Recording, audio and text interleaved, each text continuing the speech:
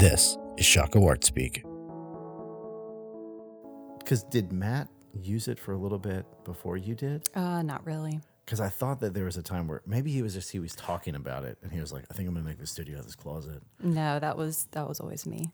Yeah, I think Matt had was like a space in the other room. Yeah. Okay. He had the bedroom closet for a little bit to dry. Gotcha. He set up a table to let his paintings dry on. Right. But Yeah. No, you get the space. That's your space. It's serious business. yeah. Yeah, he's got an office now. He can mind his own business. Yeah, he That's can right. he can do his own stuff. Yeah, do your own stuff, Matt. We're already recording, is my guess. Yeah, we are. So this is Shockoe Art Speak, and we've already started our podcast. As always. As always. And we are with a very special guest. Our host is not very special. Nope, It's I'm not. just Gareth Blackwell. It's me. It's just Gareth. And I mean, at this point, if you've been listening for more than 2 seconds, you know what Gareth is like. And so, Yes. yeah. But I'll let And you love it. Gareth introduce our guest since I made him feel bad. No, he didn't I'm make me still feel holding bad. a grudge for when he got me. He corrected me last time. No, I don't feel bad at all. I mean, that's how I think about myself all the time anyway. I'm always Yeah, it's going just around like, Gareth. this is just Gareth. Yeah.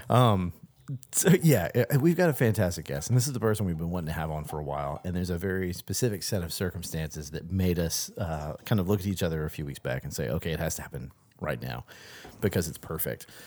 So we've got Katie Becker, and she is, if you don't know of her, one You of should. the most phenomenal painters I have seen in a long time. The amount of skill that comes out of her brushwork and her just attention to detail is phenomenal. And we'll get into that a little bit. But I wanted to talk about, I was trying to think this morning, I was trying to think of the first time that we met.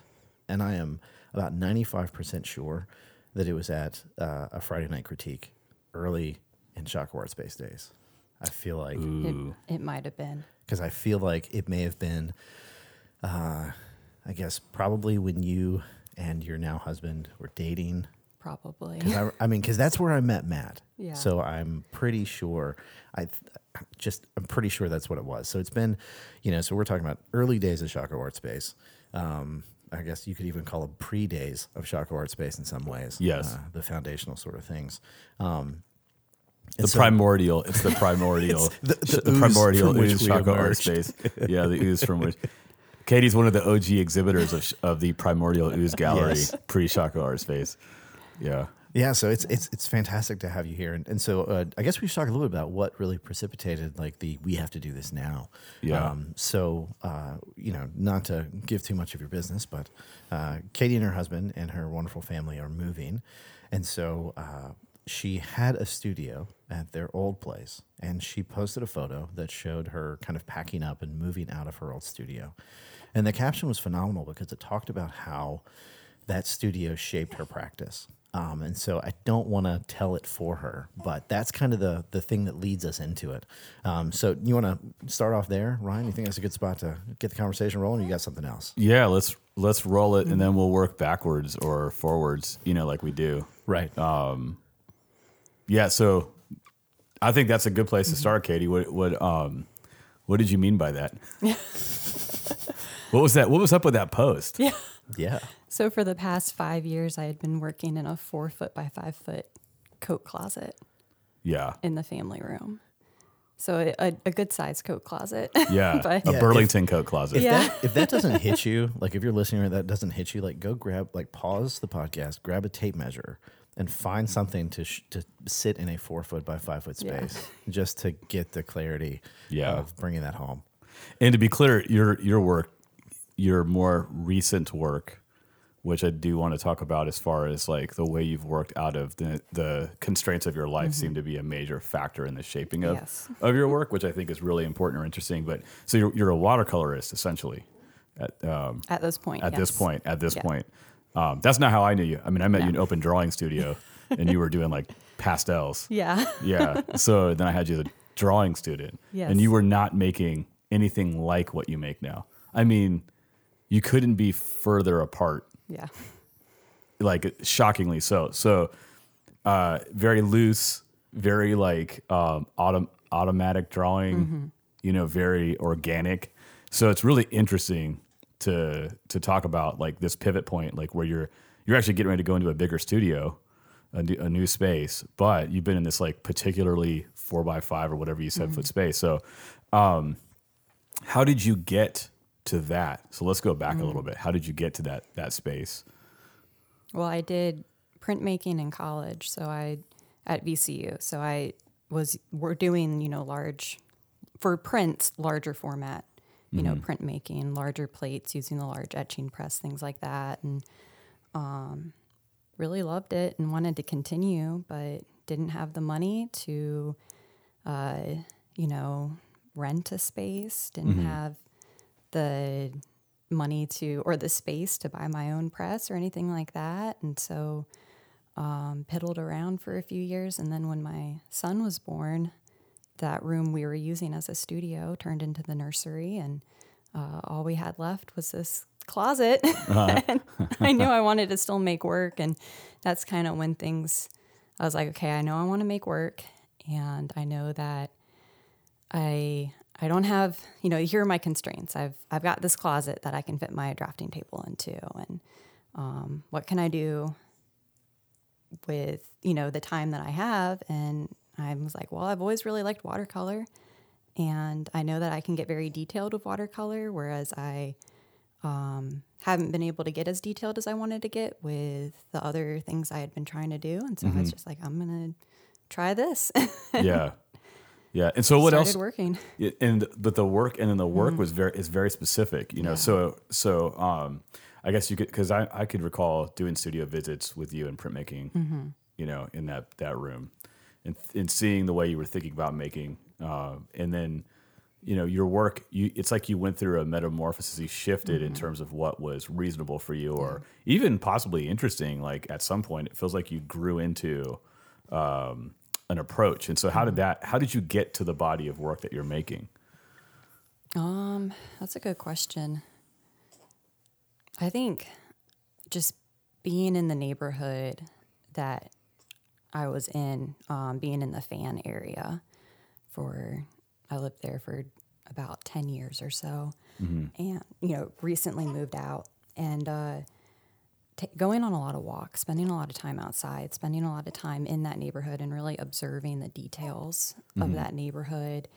And then, I don't know, there was just something about it that I was like, I want to capture this. I want to capture this space and this feel and what it's like, not just like these are pretty houses or something like that, but more of the parts of the neighborhood that I saw that I found striking, but I knew that other people, unless you have an eye for it, perhaps you wouldn't necessarily see. So I'm talking, trash cans, alleyways, kind of more of the dirt in the area. The grime, the grime, the history grime.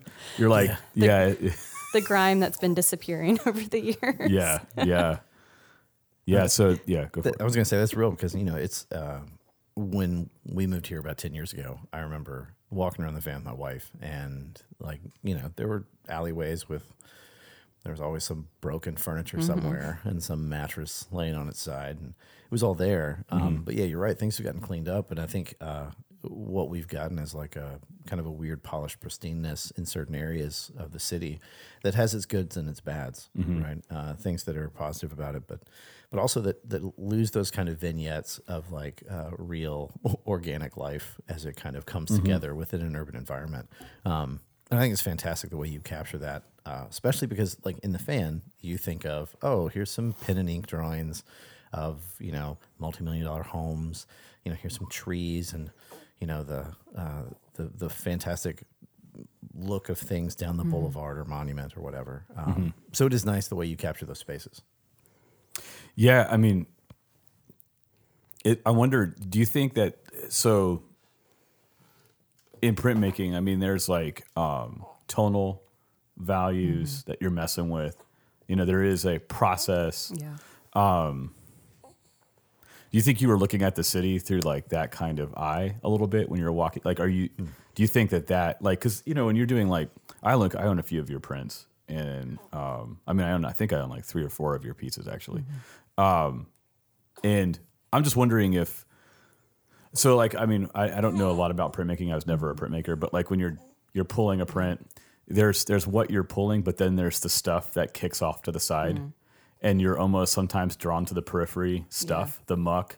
You know, when you go into the printmaker studio, there's tables that are full of ink stains, and so how much of that sensibility do you think is kind of imported into your eye as you're walking through a city, thinking about what you can do next? I think that printmaking really prepared me for doing watercolor, because when I first started, I approached watercolor the way that you would think about making a multi-plate print. And not that I was ever very good at that, but just what I learned in school from layering the colors together, things like that. You start at, you've got your drawing or whatever, your base plate, your base layer, and then you just slowly build layer and layer and layer. But watercolor just gave me so much more freedom to continue to add and add and add more layers and more detail. Versus you could do that with printmaking, and it's beautiful. But if you're going to do like a lithograph like that, and it's 7 plates or something or more, that's a lot of work. Yeah. A different type of work. Yeah. Than what I do. Right. My stuff still takes up a lot of time and work, but it's a different level of just a different method of working, I guess. Yeah. And so once you decided that you were gonna, the other thing is like there's oftentimes there's this idea of being very contemporary in your work, and then there's sometimes we type or stereotype types of work, and so there's two things that I think if anybody's listening, you should go look at Katie's work. Katie Becker, you should look on, because that'll help give a perspective on this conversation. But so when you start doing things more direct to your eye in a more quote unquote traditional way, things start to get tighter. Yeah. And but also the space is tighter. So there's something really interesting about those two things. You're a mom, you're married, you're working, you're juggling a lot of like seemingly like variables that could seem out of your control sometimes. And so how does your identity shift allow you to like not quibble about whether this is contemporary enough? Because you've had exhibitions, you sold decent amount of work at Current Art Fair. Yeah. So it's not like the work hasn't been received well, but there is that art school mindset, and then there is that post art school mindset. So could you talk a little bit about that difference, or is there a difference for you? There is a difference. I think when I was in school, just being around contemporary art and everything being pushed, it needs to be conceptual. You need to push the boundaries. Printmaking was the closest thing I could find to traditional work without being in the painting department. There was a big part of me that wanted to study illustration, just simply because I knew that it was more traditional techniques, and I knew that's what I liked. But I think I always held myself back because I didn't feel like I was free to make the work I wanted to make, but I didn't realize that in some ways. I was so caught up in the atmosphere. And then just being, graduating, and then once you get some space and you're not in school anymore, and you're not being so directly influenced, it just kind of, it gave me the freedom to step back and stop caring what people thought as much, and just start pursuing the work that I was interested in making. Do you find that the work started to give you affirmation of what it was? Like, in other words, as you see yourself like doing certain things, and then you're looking at the outcomes, like you're the first sort of audience to your work. Is the work giving you that confirmation, that affirmation, like it's affirming you, like, yes, keep doing this? Did you find yourself kind of like, because you're not appealing to anybody else to tell you, it's like when you're in school, you're like, hey, endless studio visits, right? And, I was in grad school, everything's about studio visits. I did 1 million independent studies in Sacramento.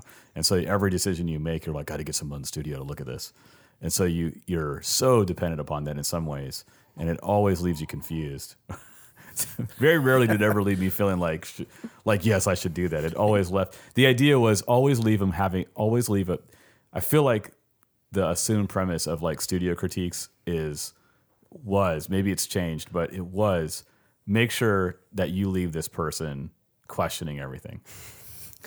Yeah, I mean, So if they see, hey, you're too confident, you need to step back and question some things. It's like, nothing more helpful than 100 different voices telling you to go ahead in 100 different ways. Right? yeah. Or you could do this, you could do that. Yeah. So I mean, there's like a hall of voices. Like I had to really work to shed some of those voices. Like you're in your small space and you're starting to make these watercolors that are of cobblestone and like trash cans and old Richmond homes, neighborhoods that people have been inhabited for, hundreds of years, however old the city is, 100 years plus, 200 years as far as like the neighborhood you're in. I think that I can't remember when the fan was. It's like I don't know. It's like in the mid 1800s maybe, but maybe a little earlier.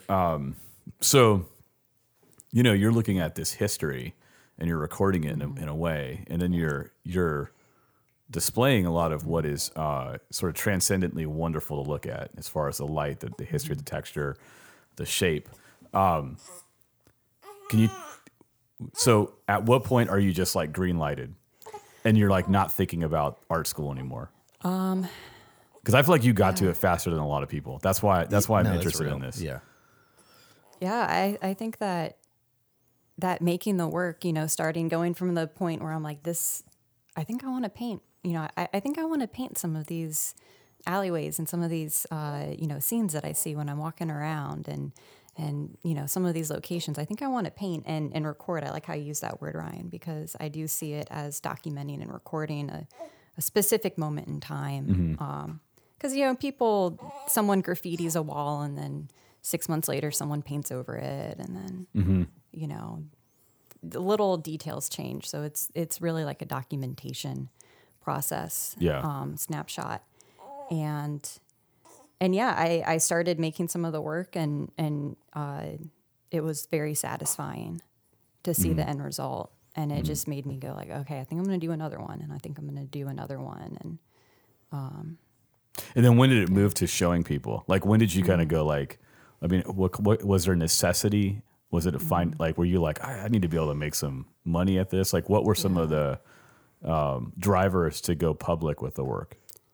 Well, I do not as much this year, but I do a lot of, kind of just little things to get money on the side to pay for studio supplies and stuff. So I do a lot of illustration, like house portrait commission type things like that for people. It's not very glamorous, but I own one. I love it. I see it every day. It brings in, it brings in Think money. about that, Katie. I see it every day. It sits in my bedroom. I wake up and I'm like, yes. In fact, anyhow. In fact, I'm going to have to get you to do one of my new, we have one of the house I rented. Now I'm going to need you to do one with the house I own with my lions on the front. My stately. Yes. 2021, I'll start accepting commissions again. Yeah. Let me know when that door opens. Yeah. And then we'll talk. I'll let people know. Yeah. There'll be an announcement. Yeah. For sure. It'll be huge. On social media when commissions open back in up. 2021, they'll announce that the same day they announce who won the presidency. It'll be great. It'll be really awesome. A lot of announcements coming in the next 8 years. So true. Yeah. But yeah, so I had a friend who just asked, hey, would you mind, I know you've been doing some watercolor, would you mind painting a picture of a family member's home? And I will, so I can give it to them as a Christmas gift. So I was like, sure, I can do that. And, she paid me a little bit, but that kind of started it. And just, then told other people like, hey, if you,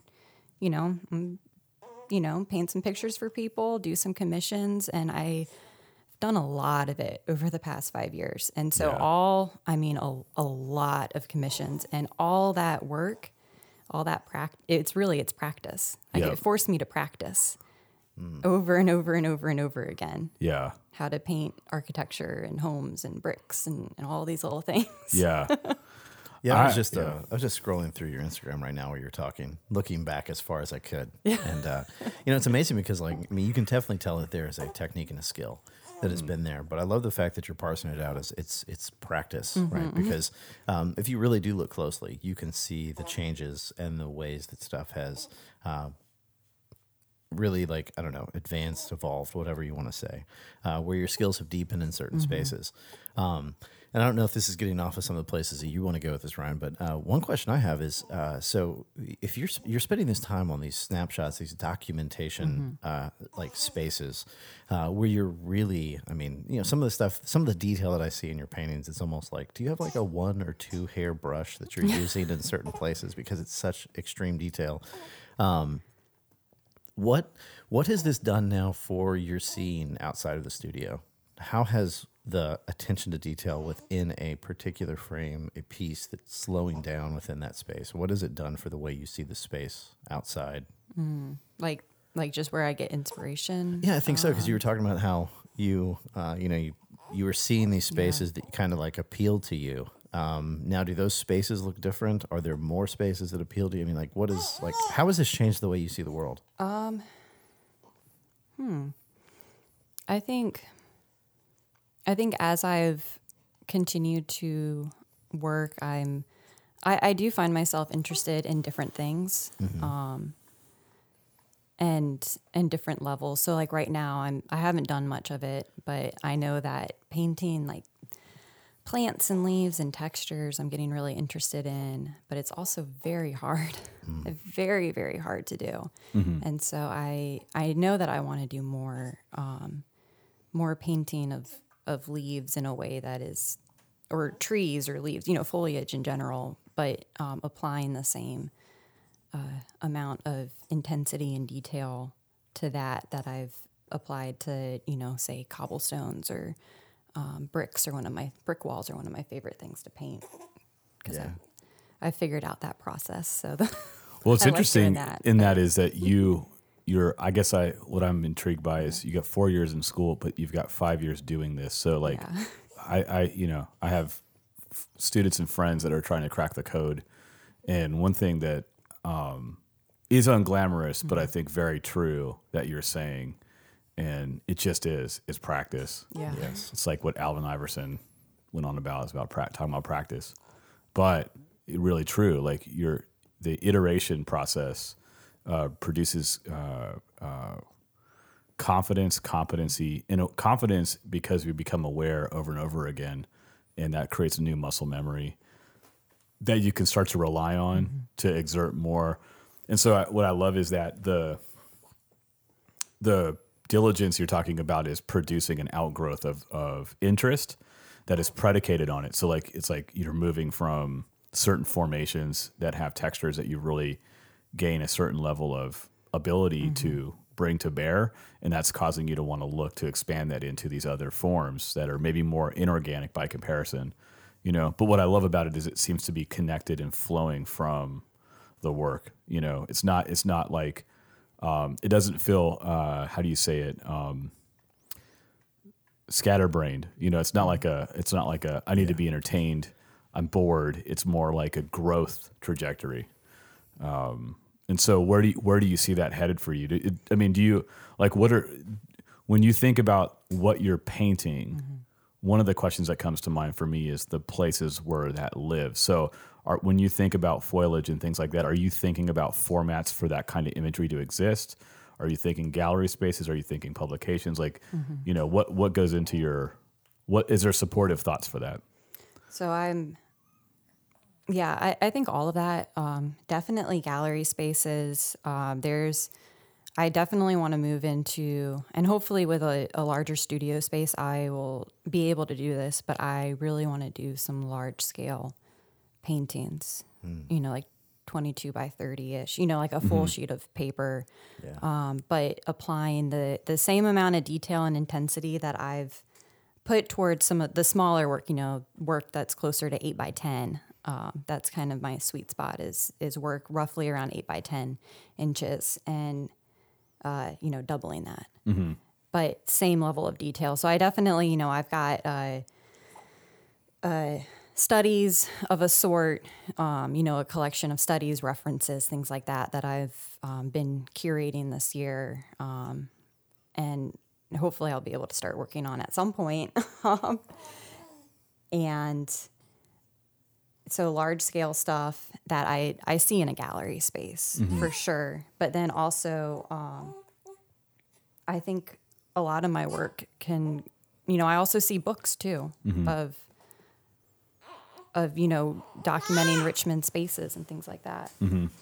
So we have a special guest. We have our fourth guest. This is our first time having four, two guests at the table, right? So who's our other guest today? This is Leo. So Leo, how old is Leo? He's 3 weeks. Leo is 3 weeks. This has to be the youngest. Oh yeah. This has to rival the youngest podcast guest any podcast has ever had. And I like to think that because we're cutting edge, we were ahead of the curve. Yeah. And I'm guessing also that this is why you're not opening commissions until 2021. Yeah. So. This demonstrates how inclusive we are, by the way. Yeah, for real. We include everyone. Yeah. I mean, I think it's Leo's pretty handsome. he's a cute little kid. I love what you're talking about, the wanting to kind of scale up, because one of the things that really was apparent in your post the other day, whatever it was, time doesn't exist anymore. Time doesn't exist anymore. Let's go. It really doesn't. COVID time. So 2020. But in the post about moving out of your current studio and into a new one, that really struck me is that you talked about the studio being the constraint for the work. Yes. Which is not nowhere do you ever hear that in school, right? I mean, I never heard that from anybody. It was like, make what you make and figure out how to do it, instead of it being, there will be all of these other things that kind of impact you in terms of space. And it's wonderful, like the whole idea of space just seems to permeate everything you're talking about. The spaces you inhabit actually change the work that you make. Yeah. The spaces that you exist in, that you walk in, actually inform what you do. The interior spaces of the frames that you are actually painting are influencing what you want to paint and how you want to paint. So, I mean, how did this even come into your head? Where did this idea of the space constraints actually influencing your work? Why didn't you just buck against that and say, I'm going to do what I'm going to do? It's just a small space. I think I'm just practical, Okay. just looking at things practically. It's like making work that is large is awesome. I love, that when I worked larger, I love being able to work large, and I love how your entire body is engaged when you're working larger. But it does not make sense when your space is a closet. It just really, it's like that. I'm gonna make a 4x4 in this closet. Yeah. I'm gonna do it, closet. Yeah. You just Pollock style, just the whole floor. I'm gonna make a huge sculpture in here right now. So sick of this. Can't get it out, but made it. People will come to my house to see it. I mean, I've thought about doing larger vertical drawings and then mounting the MDF board onto the back of the door or something and working that way. But honestly, it's I've got a table. Might as well just do what I can, and the working smaller, and I think learning how to use a medium is also helpful to start out with smaller studies and go up from there. And I think I mentioned in the post too, but my husband and I have always loved the Dutch cabinet painters. So Vermeer has always been one of our favorite artists. And we've just always admired the amount of intensity and detail that those artists put into their work. Teeny tiny little paintings, perfectly painted. Mm-hmm. We've always just really admired that. And so I think it was a way to really just sort of say, I really love this one type of art style, and I'm gonna embrace it, and I'm just gonna go for it. Yeah, I love it. It's been one of my favorite things to see over the years is both you and Matt, your whole trajectory as a family working, both artists doing different things, sometimes definitely sacrificing things for each other and for your practice at different times. Yeah. How before we go into that, how go back. So we didn't do how did you get into making art? Go back real fast. I just want to get a recap. We didn't do it our origin. We started. Yeah. We started flipped the midstream. script. We started midstream. So I want to pause on your trajectory and just go back and say, how in the heck did you get started? I like a lot of people. I've always drawn, so I always loved drawing, and my parents were very supportive. My mom's family is very, very artistic, extremely creative. Just about everyone has creative impulses. My aunt's actually a very successful artist, and so my mom knew from the beginning. My parents kind of knew, like, hey, it is possible to make a living in the arts. And they knew that just from like saying, we've got relatives who are artists and make a living that way. So there was never any pushback from my parents about, That's great. and my, even extended family were always super supportive just because I think they knew, they value the arts very much. Especially my extended family, very much like patrons of the arts and stuff like that. So I just always loved drawing. And then in college, I was not in college, in high school, applied to VCU, and it was just sort of like, hey, if I get into the art school, I'll study art, and if they don't accept me, then I'm gonna go to Virginia Tech and I'm gonna do the French program because That's right. You were serious about French. I was very serious about Oh my gosh, French. you just jarred my memory. Yeah. Like I'm having weird old man flashbacks to. Because how long ago? When were you a freshman at VCU? Was that 2009? 2009, yeah. Oh my gosh, you were in my 2009 class. Yes. That was a long time ago. Yeah. That's crazy. Wow. Anyhow, yeah, French somehow made sense to me with you and like your interest in art. There always seemed to be an overlap. So yeah, those two interests. I do think it's interesting that we get to that place where we kind of leave it up to faith in some ways. We're like, we do like have this kind of like, if this, I mean, I did that. I was like, if I said, I'm only going to go to get my MFA if I get accepted into one of the top 10 schools in the country. That's arbitrary. I mean, there's great schools that are not top 10, but at that time I didn't have any way of thinking about it. So I was like, I just cast my wish into the air, and if it comes back, yes. do you want to go? Do you want to go out with me? Check yes or check no. And a couple of schools said yes, and you're like, okay, you want to go out with me? That means we'll make art. Like isn't that crazy that it's that?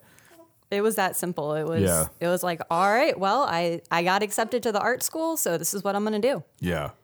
And I just didn't look back. I still got my French degree, but I don't Yeah. remember how to speak any of it. Isn't that crazy? I mean, you talked about, you said some of your choices in your studio came from the fact that you're practical, and it's so refreshing to just hear like a sense of practicality, and I think maybe some of it is I get a little jaded from some of the people I talk to sometimes. I think where it's all like very like ethereal and like out there and not grounded in something. But I think there's a huge reality to the practice that we're all in, that like the longevity of your career in the arts, I think does correspond at some level with a sense of practicality about it, right? Yeah. Because as life changes and things go on, like it's always good to be able to adapt to those and make those changes so that you don't have to leave something behind, but you can keep it going in whatever form it is. And this is nice to hear. Yeah. I mean, I think there's a million ways to go at it, and I think sometimes the practical road is not expressed enough, and it leaves a lot of people curious because they may have similar leanings, and you don't see that story depicted well enough. So I'm curious too. I mean, you're here. You're a mom of 3. Mm-hmm. Good night. I have 3. With my wife, and Gareth has 2.5. 2.5. One's coming on the way. So Garrett's about to enter that world too. Yeah. How has being married and being a mom of 3? How do you do it? I'm sure there's got to be some listeners that are like, how in the world is she doing that? Yeah, because it sounds like you already got 10 balls in the air that you're juggling. And let me just say, How do you throw another one in? Cyrus is her oldest son. He makes me smile whenever I see him. He is never not in motion. But not only that, he can cover more ground faster than anybody else I know. Yeah. He can jump. Like he bounds into a room. Like triple step. It's amazing. Am I right? Like I'm like, if there's that old athlete in me that's like, that kid's an athlete. Oh yes. That kid is he's a gymnast or a track athlete Track in my and mind. field. Track and field. He's a track. I He's a can see triple that. jumper. Yeah. Anyhow, so you're dealing with an Olympic athlete at what age? He'll be 5. Yeah, tomorrow. he's a 5-year-old Olympic athlete. So how are you doing that with a 3-week-old?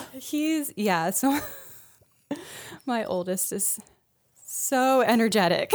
Yeah. It kind of drives us crazy sometimes. We love him, but it's a lot of energy.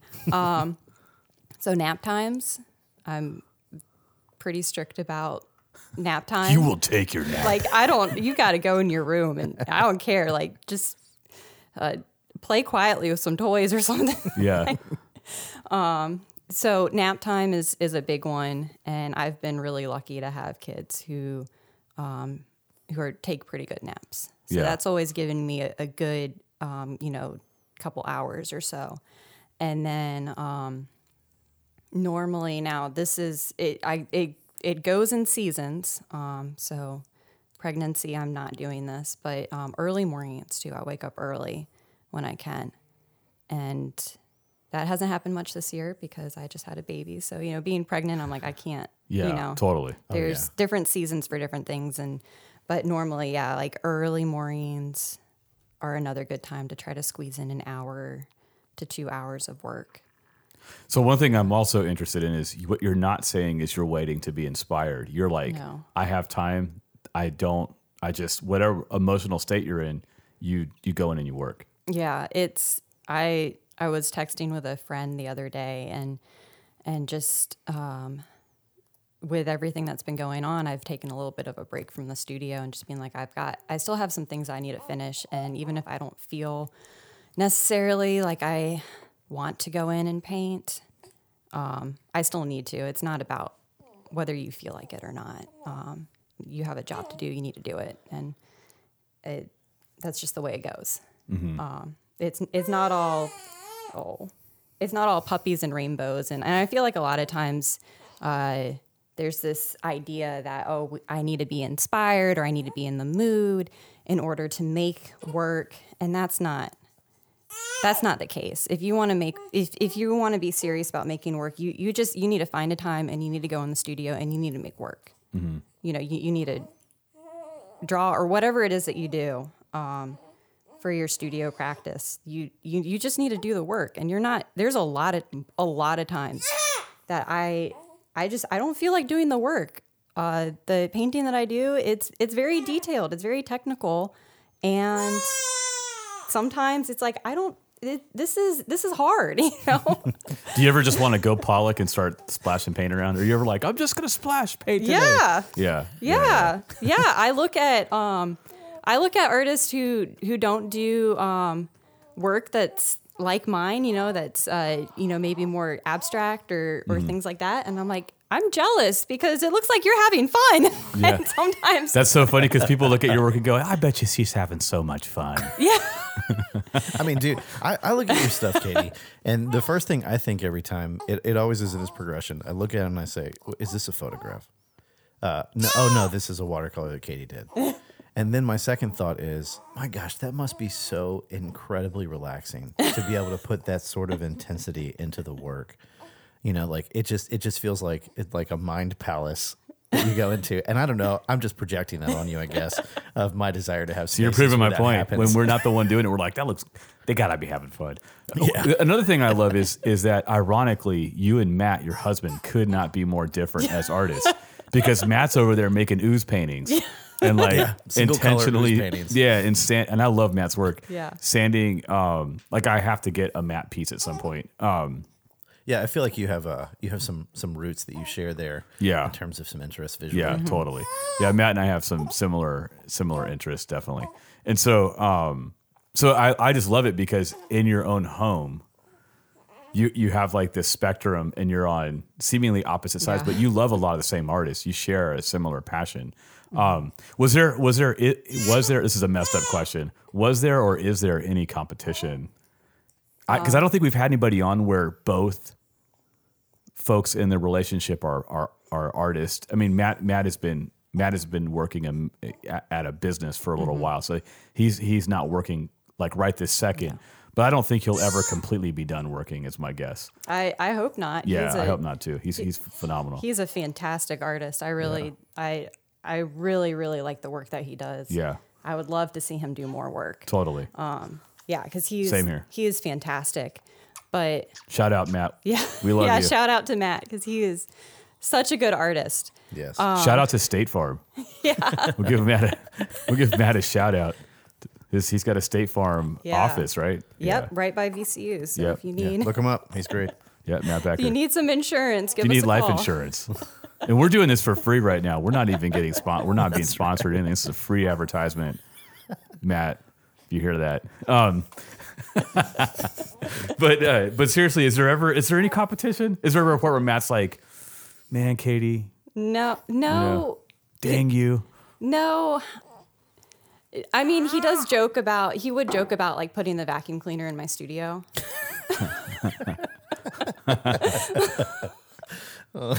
He would kind of make jokes like, "Oh, well, we'll just store this giant thing in your studio because it's not like you're in there every single day, Right. for a couple hours working." Yeah. Go to your room and it's a closet. It's literally a closet. But I know what picture we're putting on for the advertisement for this episode, by the way. Yeah, It's her studio shot. I was going to say it's yeah, a gotta studio be. shot. People have to see it. Yeah.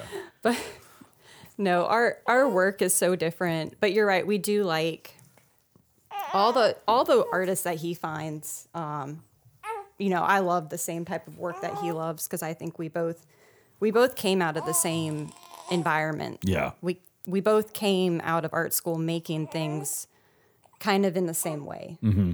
And we just went two different paths. Yeah. You both have an awesome intensity about what you do because Matt's just turned his intensity on to just being successful at trying to make a business that actually is like, a benefit to the community and also provides opportunity for other people to have jobs. Yeah. And so, which is it's a huge deal in my mind.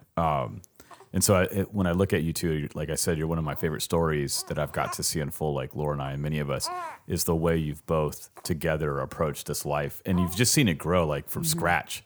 Like I remember when Matt was parking cars, and you're like, Yeah. I mean, I have memories of you just being like, I don't know, like I just took Cyrus on my back and started going on walks and setting up watercolor paints and painting outside. Yeah. And I think like the thing that I think Gareth and I both were really excited about with kind of bringing you on is we've all been friends for a lot of years. Mm-hmm. And there's a richness to your faithfulness in your story that I think is the kind of story that often goes unnoticed because it's sort of, in a lot of ways, it's you persisting while taking on other responsibilities. Mm-hmm. And I just don't think that story is told to students very often or aspiring artists. It's like the story normally is don't take on any other responsibilities because then you can't be an artist. And yours is, and Matt's is, and yours is married, taking on responsibilities, loving other people, having children, and doing, work in a way that's prolific and serious that a lot of people aren't doing, and they don't have any of those responsibilities, and they're complaining or saying, I want to be this. And like, what you said kind of intensely to the point, just very bluntly in a great way, is you just got to get up and do the work. Yeah. Yeah. And it's like for all the years of art school and the theorizing and so on, at the end of the day, it's kind of like, I tell I'm like, you just got to do the work. And there is people that do. I got them right now in my class. And then there's sometimes people that don't. Mm-hmm. And that's the thing they have to reconcile, and we don't all figure it out right away, by the way, too. That's the other thing I love about your story is your work has changed and you're at peace with it such that it's actually desirable from other people. Like, where did you just show recently? You had a show. I showed at the High Point in 2018, and then that same work was at Current Art Fair 2019. Yep. And it all sold, which was fantastic. Did not expect that at all. And I was scheduled to have a show this year. That's right. At the High Point, and then that, COVID. COVID and everything else, and a lot of things fell through. But then at the same time, that's okay because then everything in my life started. I had a baby, so Yeah. like I couldn't really do much anyways. Right. So it all worked out. Is High Point still doing okay, or do we? I it was believe COVID? so, Okay, yeah. yeah, because it was a great space. Yeah, It's that was a great space. That was a great day at Current. gosh. I was actually doing a critique of your work, and Yeah. we're standing there. And people are buying work off the wall as we're trying to talk about it. So we're trying to talk about it, and then it's be like, "Oh, that just got sold." I was like, Yeah. "Well, we don't really have anything to talk about now because Yeah. everything just got pulled off the wall." Yeah. We'll just talk in hypotheticals. Yeah, it felt like that day at Current. I had made the rounds, gone back to our booth, stayed there for a while, made the rounds again, and something felt off, and I was like, "Oh yeah, the wall of Katie's work is all gone." It's all Yeah. gone. Yeah, Which I think you were maybe the only artist in the entire fair that sold out. yeah, very of possibly, everything. very possibly. Yeah, And it's for Yeah. good reason. Yep. But what to what you're saying, Ryan, the thing that I really enjoy is that like Katie, what you're talking about, and the things that we've seen over the last few years in how your practice has grown, is that it really is an embracing of the idea of like integrating this into an actual Yes. life. Where very much I think we can either be very explicitly fed or just implicitly understand from those around us and influence that if we want to be artists, if we're serious about it, then we have to throw everything else away. Right. And that's so hard because just like your point about work, like Ryan's mentioning, I always feel like the thing that gives me passion to do work is actually doing work. Like the work always inspires me to do work. It's like anything else, like, that's good for you, exercising your vegetables, whatever. Like you don't really want to do work, but once you get into it, you're like, this isn't that bad. Yeah. And then you're Yeah. like, oh, actually, this is actually really great. yeah. Like and then it turns yesterday- into you singing "I'm Bad" like Michael Jackson, but like you're meaning it's good. Here's the thing, Exactly. I said that. I referenced that song. None of my students knew what that song was. Did So they do know you who know what Michael I said? Jackson was? They didn't know the song at all. And then I said, I guess I'm dating myself. A student goes, are you being like narcissistic, like meaning you're dating yourself? And I was like, That's such a I great guess, story. I was like, I guess saying I'm dating myself is now dated. I had to explain it. They didn't know what I meant. I was like, wow, we are in a different time. That's great. Anyhow, sorry for that, but that happened yesterday. That really happened. And that's amazing. I don't even know where to go from I there. know. I'm sorry, Katie. I'm sorry. No, I think that's pretty good. It's I just don't I hope that students come to a quicker realization of the fact that like work spurs on work. I mean, I had this experience yesterday. I had gotten finished with some work early. I had about 45 minutes until another meeting, so I sat down and started to do just a little bit of design on some things I've been pushing off. And then I was like, maybe I can cancel this meeting. Maybe I don't need to have, because I want to keep doing this. And then it was last night, and I'm sending stuff to Ryan, just texting him at, I don't even know, like 9, 10 o'clock, sending you stuff. And I'm sitting at my desk going, okay, you have to go downstairs and actually hang out with your family because you've kind of dug into this too much. And that's always been my experience with work, and I think a lot of times we have these little caveats where we say, oh, well, once I get a space, once I get some money, once I get this, then I'll start. And we realize we get to that space and we never do start. So I think, spurring off of that and then jumping into like kind of where you're going from here, when you started looking at places since you recently moved, when you started looking at houses, were you looking at houses with a lens to what is going to be my space? Yes. And not talking about MySpace. No. Just, I mean, just for clarification for some of our listeners, we're not talking about the social media site that was precursor to, when Tom was there. Good old Tom. Good old Tom. Tom didn't mess around with big tech. He just had a picture of him smiling. He got us going, and then he just stepped out of the way. He moved. Yeah. So we're not talking about that. Just to be clear. Yeah. So in terms of your space, Yeah. where was that a consideration, and how much of a consideration actually was it in the places you looked? That was a big consideration. I mean, honestly, we only looked at one home. Oh, wow. And it fit everything that we wanted. But yeah, amazing. having a studio space was a really big deal to me. And so we lived in a 2-bedroom apartment for 7 years. roughly 700 square feet or so. That's the studio closet I was talking about. And I think part of the reason why we didn't push to move, or why I didn't push to move as quickly, was because I knew I already had a space, and there wasn't a chance that I would have another space to work in if we had jumped the gun and tried to have found something else. Yeah. And that was a huge thing. Each time I would think about, like, gosh, this place is getting kind of tight with having kids and just everything. Like, this is it's starting to get difficult to live here. But then I would think, like, but I have a space I can work, and I might not have that somewhere else. And that's I took that very seriously. I mean, that's amazing. I love the fact that, and again, this idea of integration, right? Like, you're like, okay, I've got this small coat closet. I'm going to use it. My work is going to be influenced by the space that I have. I'm going to steal away those hours that I have during nap time or early in the morning, right? You're finding the places where this can exist instead of forcing everything out in order for it to exist. And then as you move into a new phase with a different house, now you're actually talking about, my buying decisions are actually now being influenced by the way I see my practice. Yeah. So it's not, oh, let's get whatever this house is for this purpose or that purpose, and then we'll just figure it out. But it's still like so fully integrated, where the spaces are dictating so much about the work you're going to do. And I really do like, I don't know, have you narrowed down a new space at the new house that you're going to be using? For right now, we have a large laundry room in the basement, kind of like an unfinished walkout. It's sort of like a workshop, but the washer and dryer's in there. The previous owners used it as a workshop. They had a workbench and everything. So right now the goal is Matt and I are going to split that space. I'm going to take one wall. He takes the other wall. So he'll have space to do whatever it is that he wants to do, whether it's artwork or, other projects, things that he's interested in. He'll have that space, and then I'll have the other space to set up work.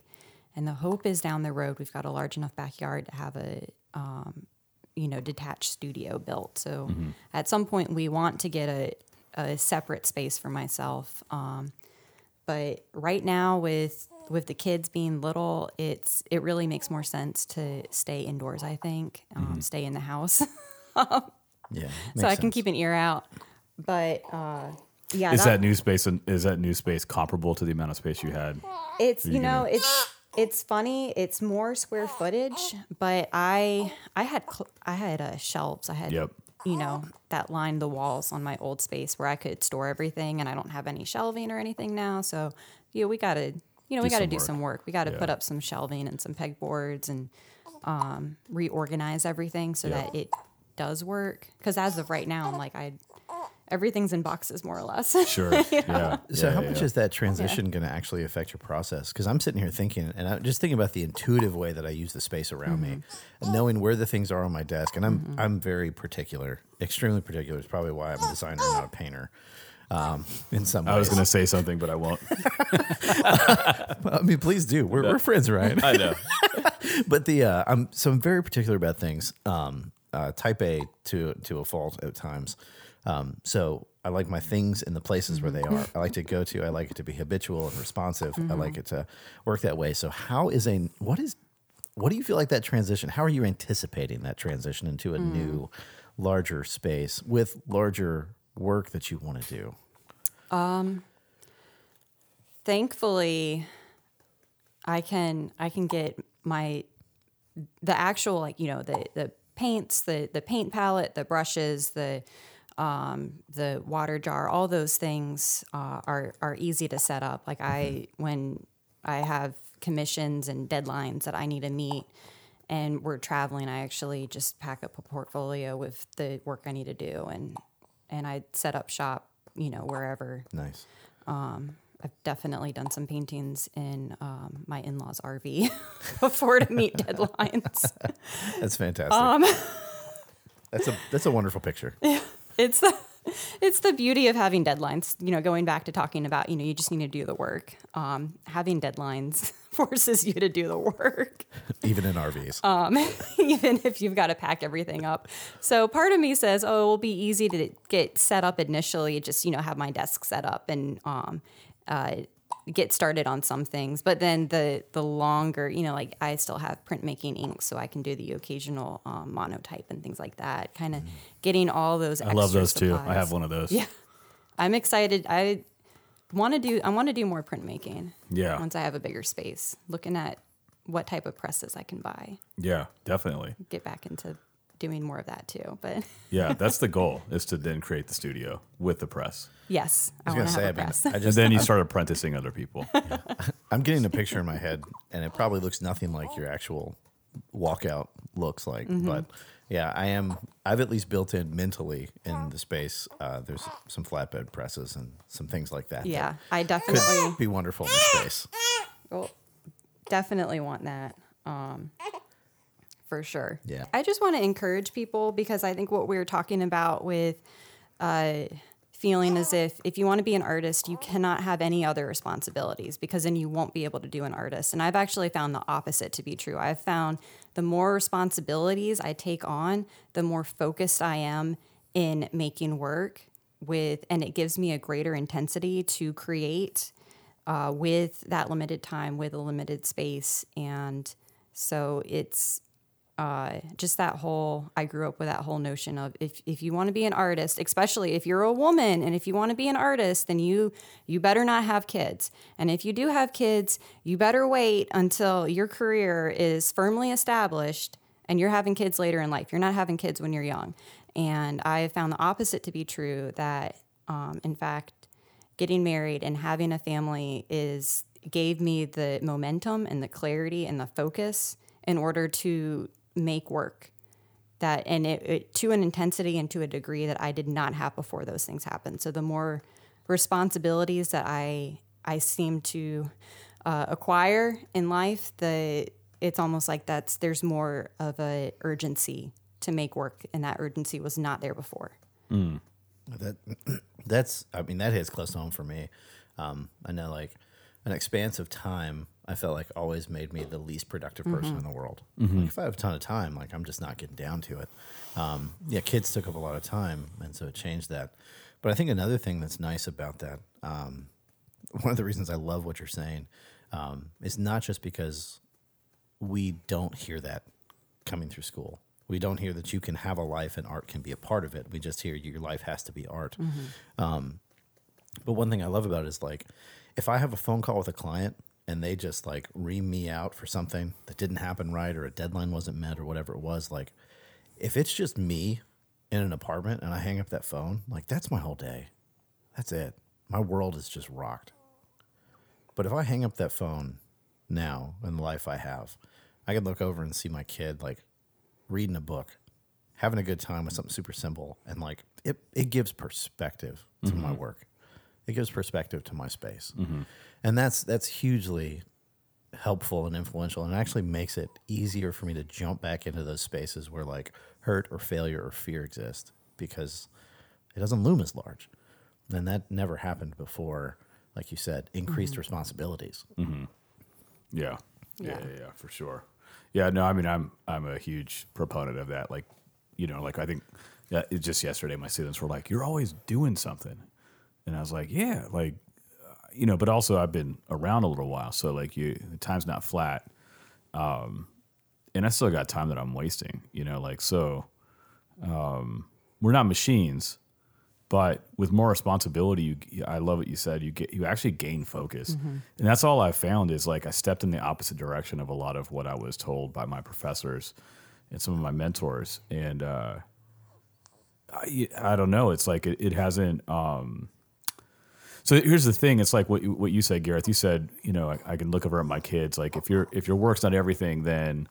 I got friends, I got kids, I got neighbors. Yeah, I mean, it doesn't so just many be kids. Yeah, so many things, right? But what I was going to say is, people hear that and they think you're saying that somehow that means the work you do has to by default be diminished.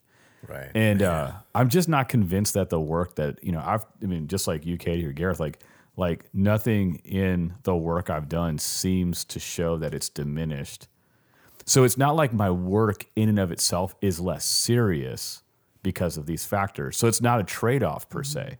Yeah. And I think that's kind of what you're saying is like, I mean, my life right this second, I think you would say the same thing. We all would. Like, for me, I mean, I have 2 graduate degrees. So the one thing that gets me is what I do now shows how little, like, I didn't use my grad school time well. And I actually was thought of as one of the more productive people in grad school. Yeah. So that's the irony is I actually was thought of as someone who actually was more productive. Possibly I was, but as it stands now, I'm like, dude, I was, I've always been sort of productive. And so even saying that, I'm like, but I wasn't though. Like I could have been, there's so many things I could have been cultivating. I could have been cultivating a more of a professional practice. I could have been preparing for life after school. Like I could have been more intentional with my time. I think its intentionality was missing. And so idle time was not being filled with anything intentional. And then I come to make my work, you know? And so I wasn't really preparing for my future, you know? Yeah. But the truth is with intentionality, which I don't want to overstate, but intentionality and reason and purpose, it helps to eliminate those meandering questions that are really just about being idle. Yeah. You know, they're not really, you're not really thinking about this too hard. And I think that's part of the whole, like, coming in and making you question everything eats up a lot of your time. And a lot of my time was eaten up considering other people's questions, which were like a hazing effect of being in school. Mm-hmm. And it's regrettable, but what can you do? You know, I went through it and I can't go back now. Yeah. But stories like yourself need to be, like what Katie's sharing, I think, needs to be broadcasted loudly because, like I always say, you can't choose what you haven't seen before or heard before. It's oftentimes it's muted out, you know, and so what you're left with is the same old tropes, same old ideas. And so, I hope people are listening to what you said, coming from you directly, you know? Yeah, it's hugely important. I had a student one semester, you know, and we can wrap up with this if we want, but every semester I ask the same question. Early on in one of my courses, I say, you know, work is hard, so why do we do it? Mm-hmm. Like, just real simple. And every semester, you know, you get kind of the same answers, right? You're like, oh, well, we need to make a living, or work is important to the careers we want. You know, all the things that you would expect to hear. But one year, like, the whole conversation got derailed because in the class, I set aside about 15, 20 minutes for this part of the discussion. And in 30 seconds, this person shut it down entirely. Like, nobody answered anything else. Mm-hmm. I had no response because the person said, what else are we supposed to do? And I was like, good point. Because it's all work, right? But it's what do you want to do? Like, what work do you actually want to have, right? What is the life you want to build? Because I think a lot of times, to your point, Ryan, we can be just kind of in a space of homeostasis. And then we wake up 10 years later and we're like, what the crap? Homeostasis was not a rapper from the 90s, by the way. That's such a... Just making sure we're not... I'm just trying to make sure we're not... Worst MC ever. Yeah. Yo, homeostasis. Turn me up in the headphones. Yeah. So but yeah, it's like... You know, homeostasis and Static Cling. This rap duo. Pretty sure. So, I mean, it's... I think that it's one of those things to keep in mind. Is like, you're going to be doing that work, right? Are you stealing away those hours? Are you curating your spaces in your life? Are you surrounding yourself with the responsibilities and relationships that actually enable that to flourish? Are you knowing people and being known by people to such an extent where that can happen? Or are you sitting here kind of choking down the Kool-Aid and saying, if I just leave everything out of my life, I'll finally be successful? And, you know I'm the guy who's always the blunt one that's probably saying it with a little less polish than I should, but I'm happy to fill that role.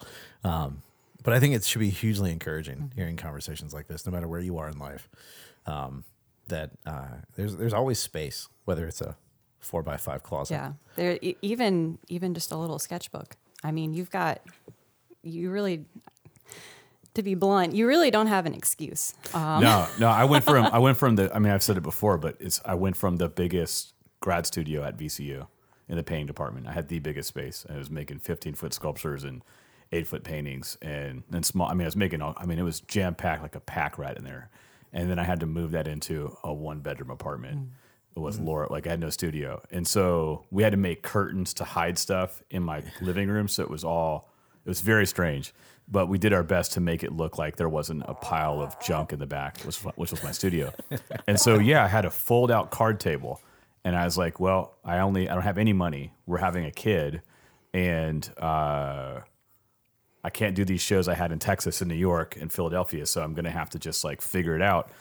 So I had some old panels built and, made a couple new ones and then was like, I got a couple colors and I don't got a car. I can't afford to ship any more stuff. I can't. So I'm like, I'm going to make things that are record size that are like, I can hold like a skateboard, that can slide in the back of my friend's car and that fit on the table. And I'm going to use 3 colors, black and white and yellow. And that's how I started making the work that I now make that actually got me the most out of my whole experience as an artist. So it started with a desk. My desk was the new constraint. Yeah. And that was coming from the biggest studio that VCU had, which was an incredible studio. I mean, it's almost like constraints help. Yeah. I mean, so now I've got an even better studio that's mine in my house, in my backyard, in my attached, but that's many years later, that's a decade later. Which in hindsight, it's not that long ago, more than a decade. Sorry, that would a couple of years over, but that's not a long time. But the work that happened on that little desk was everything. It was the catalyst. Yeah, like it's strange. It's strange. Like, and so it parallels your own story. Like, there was a work that was like showing up on European blog sites and stuff. I was like, this is so weird. Like, I tried so hard and nothing clicked, and then the stuff I'm making at a little desk. Without a studio, it was very convicting. It was like I didn't need all that stuff. Now I do, but I have a different perspective though. Right. I could, I can use work it well now. I can use it well now. I get it, and so the constraints are a desirable thing. It's a good thing. Yeah, and so I guess what I would say is I think wherever you're at, to your point, Katie and Gareth, is like look at your have-nots as a blessing that serve as a mold to form what you can make. Yeah. So what don't you have and what are you left with? And if you can work from that point of view, you might make some of the most remarkable work you've ever made. Yeah. It may be the work that actually makes you, in that sense. Yeah, another question I always ask in the class is what's more important, what we have or what we need? And it's interesting hearing it's like the conversation like naturally evolves. Mm-hmm. So students will start out and they're like, oh, well, the things you need, because that's just the space they're in, right? It's like everything's after graduation. Mm-hmm. But even as they talk, it's almost like they're convincing themselves otherwise. Mm-hmm. Where they're like, yeah, but I've got this stuff though. I could probably do something with this. And then it's like, yeah, I think looking at what you do have instead of focusing on the negative of what you don't have, is always helpful. Like I love that, 3. I would think that a lot of artists probably have something in their backpack of stories with that, like 3 colors of paint, and that was my constraint. A 4x5 closet, that was my constraint. The fact that my computer would only run this one program, I couldn't run these others, so I made this sort of stuff. Like those constraints are there, right? Mm-hmm. So I think it's fantastic to think about how they do influence, in that space. Yep. Yeah, Jack Risley told me once to turn my creative deficits into the strongest part of my work.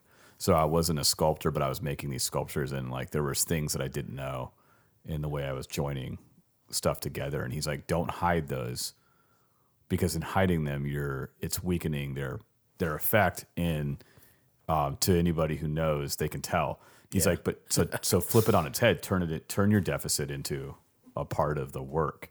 It's like one thing that I remember. I love Jack Risley. He was great. He's phenomenal. Shout out to Jack. But so like him saying that was just like galvanizing. So it fits into this idea. It's like we're often trying to hide the things that we're not as sharp with or there yet, or what we don't have. And it's like if you flip the mindset, it's like I always say, wherever your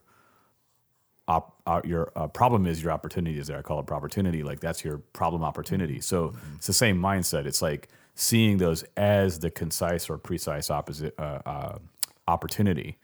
but then you have to step into it. you actually have to then do what you're saying, Katie, which is you have to step in and do the work. And that's where I would want to drive home the point that the work then becomes the affirmation that you need to continue it. That's the only way you get that affirmation, by the way. Yeah. You get it through the making of the work, and the completion of the work affirms that it should have been made such that you do it again.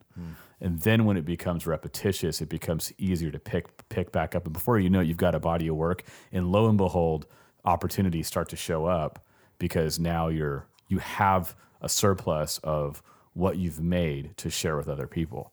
Yeah. You can't put the cart before the horse on that. So it's so that it's just that you got it. It's just, I mean, you want to know how to do it. It starts just like that. It really does. I mean, a secret to a long career, right? Is do work, finish work, repeat. Yeah. I mean, almost nothing else. Yeah. A little luck thrown in, maybe. Yeah, some luck. Knowing some people. The know and be known thing is really important. I mean, but you tend to not want to know. This is going to sound messed up, but when someone never makes anything, but they act like they're a maker, makers start to smell it, and then they're like, "You're stealing my time away." Yeah. So the naivete part is definitely something, that. But the making conquers that. The making just lays things bare. If I see what you make, I know where you're at. Yeah. You see what I make, you know where I'm at. And then we decide what we want, what we will. But when there's the making, we're talking about designers and makers right now. Like from that, I think there's just loving people and being charitable and that kind of thing in general. But in particular to making, it's like when you're actually doing it, then there's something to talk about. There's a reason to know each other. Yeah, true. So. Well, in that whole line of know and be known, so Katie, where can people find you? Where can they see your work? And where can they wait with bated breath for commissions to open in 2021? One woman braves Richmond alleys to conquer the grime. Well, with my kids in tow. With my kids in tow. Yeah, with a band of children. with the children. My son actually, and it's sad because there's not. We'll see how the work changes. There's not too many alleys where we moved. It's a little sad, but you got a bunch of foliage. Yeah, lots of trees. I'm excited about. We'll see what happens, but my son would actually be like, "No, Mom, like, let's go down this alley. Like, I don't want to walk on the sidewalk. Let's explore this spot over here." That's instead. awesome. Yeah, that's great. So that's super cool. But shout out to Cyrus. Yeah. But anyway, so katiebecker.com. That's Katy Becker. And then Instagram's where I'm most active. So you're going to find up-to-date stuff on Instagram, and that's Katie_Becker. Awesome. Yep. Do it today. Yeah. I mean, and honestly, like if you're one of these folks that have really been urged on by us over the last couple of years to start a collection and you don't really know where to start, well, then you've got a few months until commissions reopen in 2021 for you to put aside a little cash and get yourself a Katie Becker original because it's fantastic. It's beautiful work. Please check her work out. As always, like we like to say at the end of every one of these episodes, we love you guys. You're a fantastic audience. Thanks for joining us, and we will catch you next time. See ya. You've been listening to Shockoe Art Speak, a production of Shockoe Art Space. We are an independent, nonprofit art gallery in Richmond, Virginia. We can be found online at shockoeartspace.com and in real life in historic Shockoe Bottom.